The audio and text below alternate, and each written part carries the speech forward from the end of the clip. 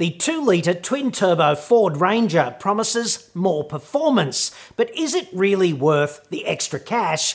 And what, if any, downsides are there? That's next.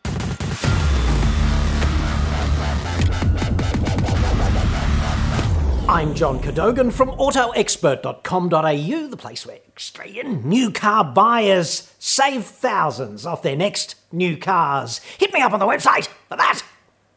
We will roast some nuts and also have a Fat Cave mini tour, yes, right at the end of this report. But right now, here is the catalysing question du jour from Gary. I have an ABN. I'm looking at buying either a 2019 3.2-litre diesel Ford Ranger XLT double cab or the 2019 2-litre diesel bi-turbo XLT double cab. Both will have the tech packs available to assist with safety, etc.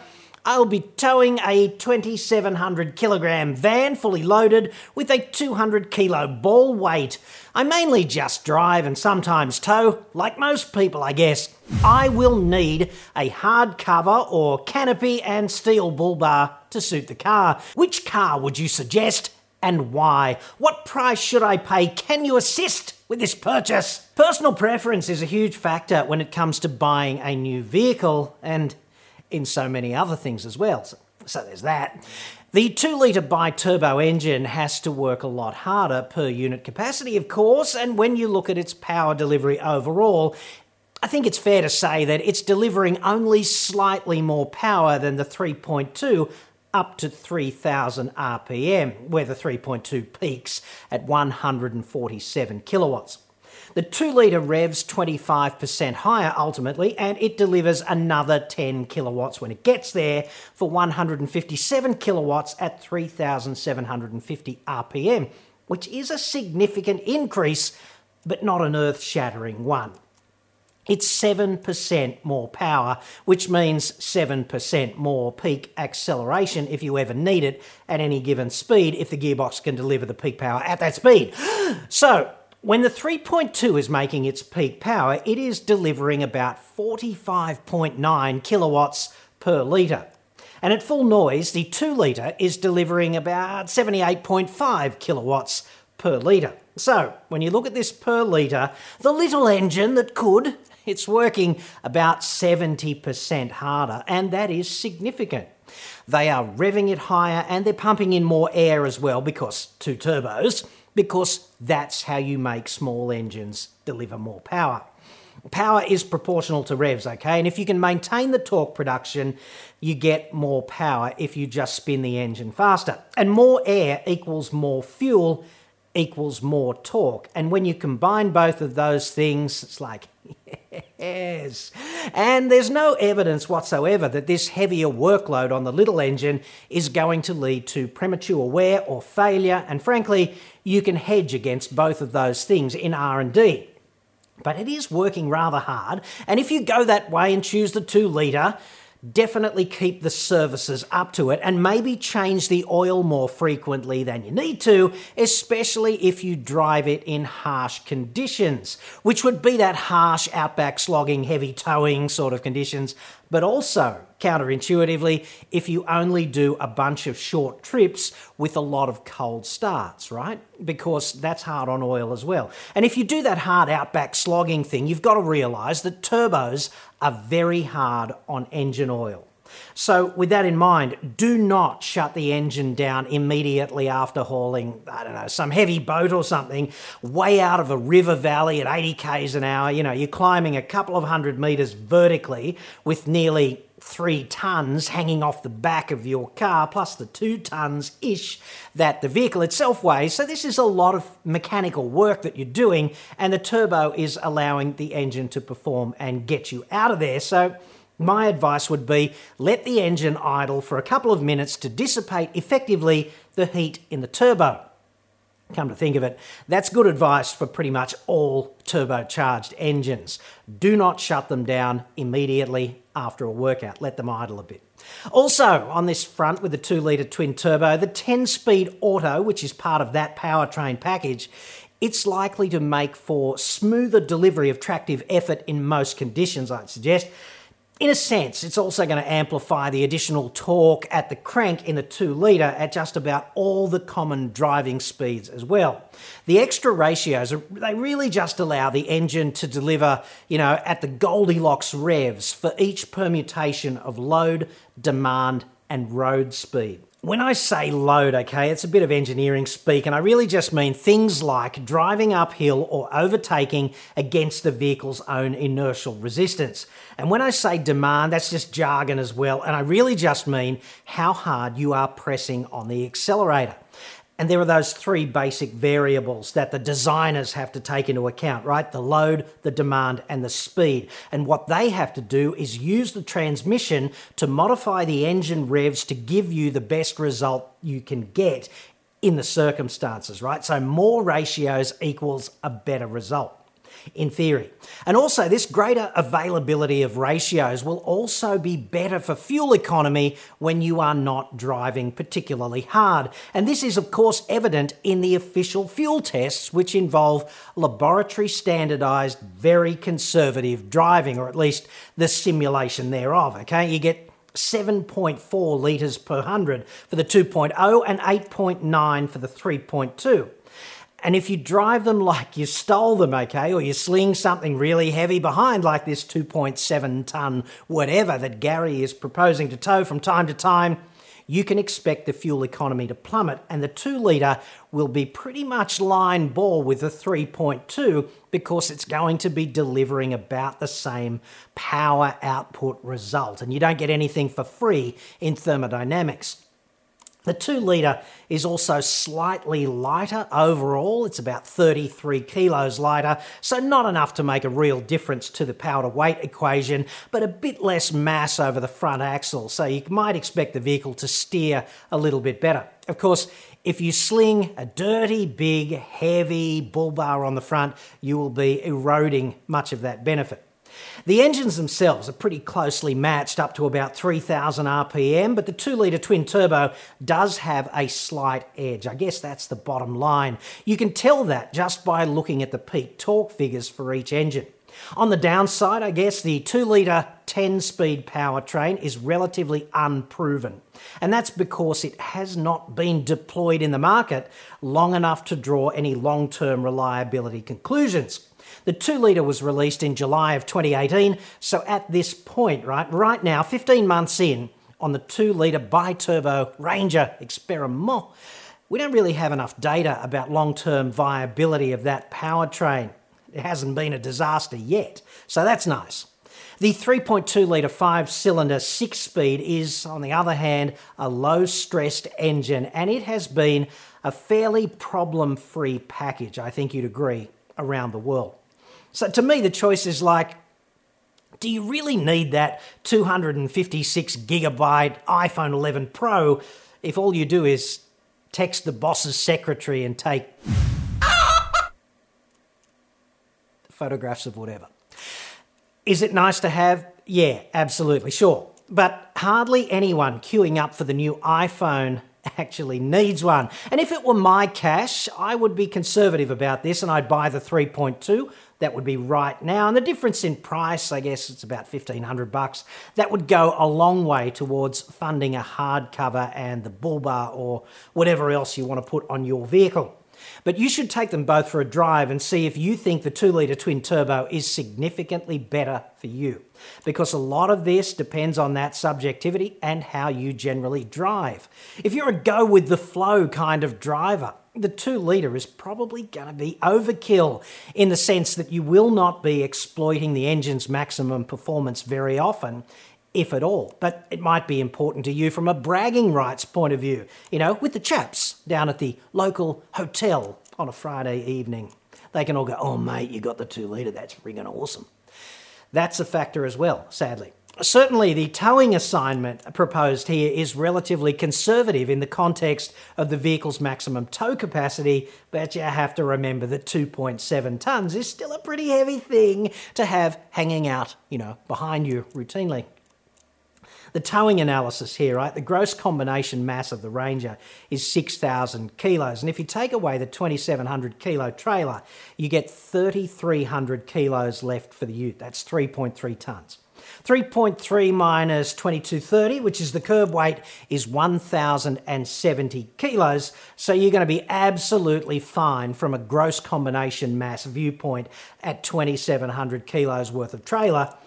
The Ranger's maximum payload is 970 kilos for the XLT 3.2 double cab auto. The package is going to be limited by GVM. So I think we better lay that out. And if all this mathematics off the top is making your brain bleed and it's hard to keep up, I'm going to put it all in the blog, and I will put a link to that in the description. Towing is such an important thing for many ute owners, it's worth going down this track. Looking at the GVM then, when you're towing, you get 970 kilos of payload available. Take off the 200 for the ball weight that Gary's talking about with his 2.7 tonne trailer. You get 770 kilos of payload for the vehicle. That's the total payload minus the ball weight. And you've got to remember the ball weight is part of the GVM. And then you should take away 30 kilos for the tow bar. That's a bit of an estimate. 30 kilos for the hard cover. That's an estimate. Probably if you fit a canopy, it's going to be even heavier than that. But we'll leave it at 30 kilos. And then you take 80 kilos away for the bull bar that Gary proposes to fit, and you are left with 630 kilos of total payload, including people and their gear and the stuff you shove in the tray. That's kind of manageable, 630 kilos, but you have to look at it like this. 4 people times 80 kilos apiece, that's 320 kilos, and that's going to leave you 310 kilos max for other stuff in your ute. That's the stuff in the back, the stuff in the cab, whatever. So I think it's best to look at it like this. Moderate loads in the tray only when you are towing. On price, right? Car makers are doing it tough at the moment and sales are down, so I'd be negotiating heavily and expecting a discount of at least 10%. That's generally doable, but you have to know how the game is played, and frankly, this all depends on supply, demand, and dealer desperation in the moment that you are on the showroom floor. And remember, they will not fall all over themselves to give you this discount. You have to fight for it, and do not stand on their X, because they will ambush you. That's how ambushes work, and they will gut you on the spot if they let you.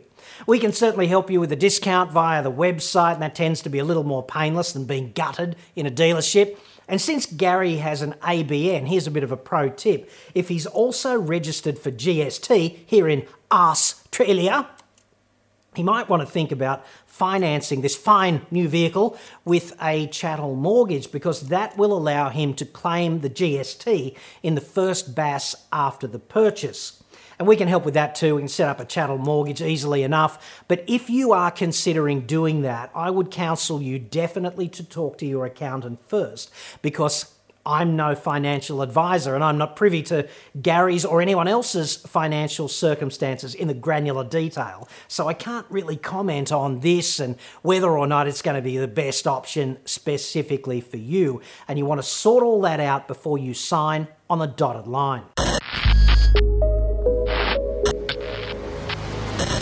And now this from you. Recently, I watched you doing something in your workshop, and you moved your workbench using some awesome retractable casters, which I've been looking for absolutely everywhere for my own workbench.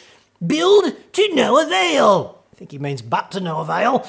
Where did you get them? I would love to know. I would be knockdownable feather-wise if he wasn't talking about these babies, because I did fit them a couple of months ago on camera and they are so good. I've got the other 3 unlocked at the moment, so the other 3 legs are off the deck, but this one is locked down, so you can see how stable that workbench is.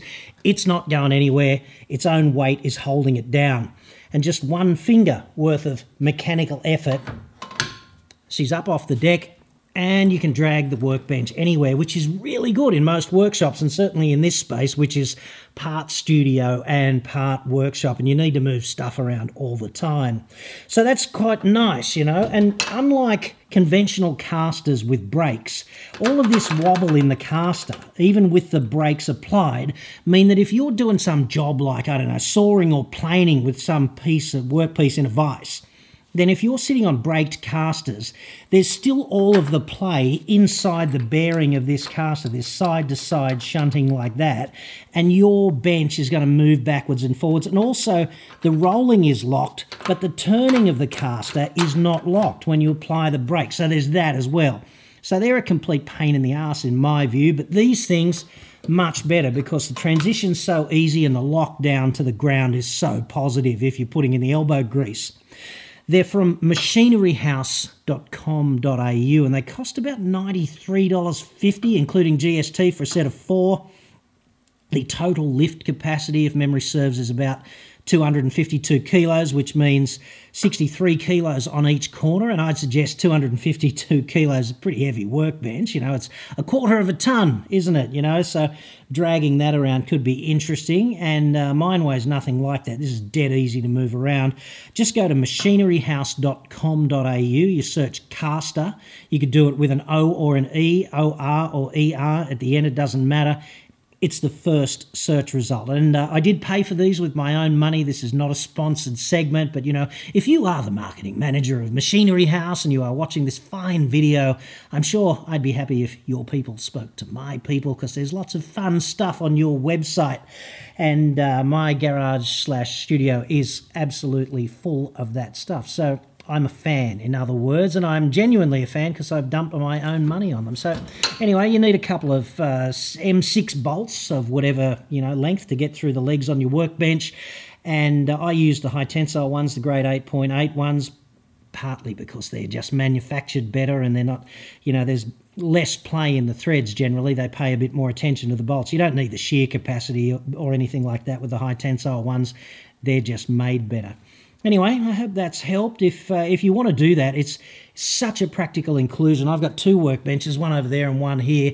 The only thing I'd suggest is that if you buy a workbench that's designed to sit with casters underneath the legs, you're going to have to do something about that because you're going to lose something like, 125, 150 millimetres of height, and that's going to mess around with the ergonomics of the surface upstairs. So you'll have to extend the legs or put another top that's raised up on the bench or something in storage space underneath.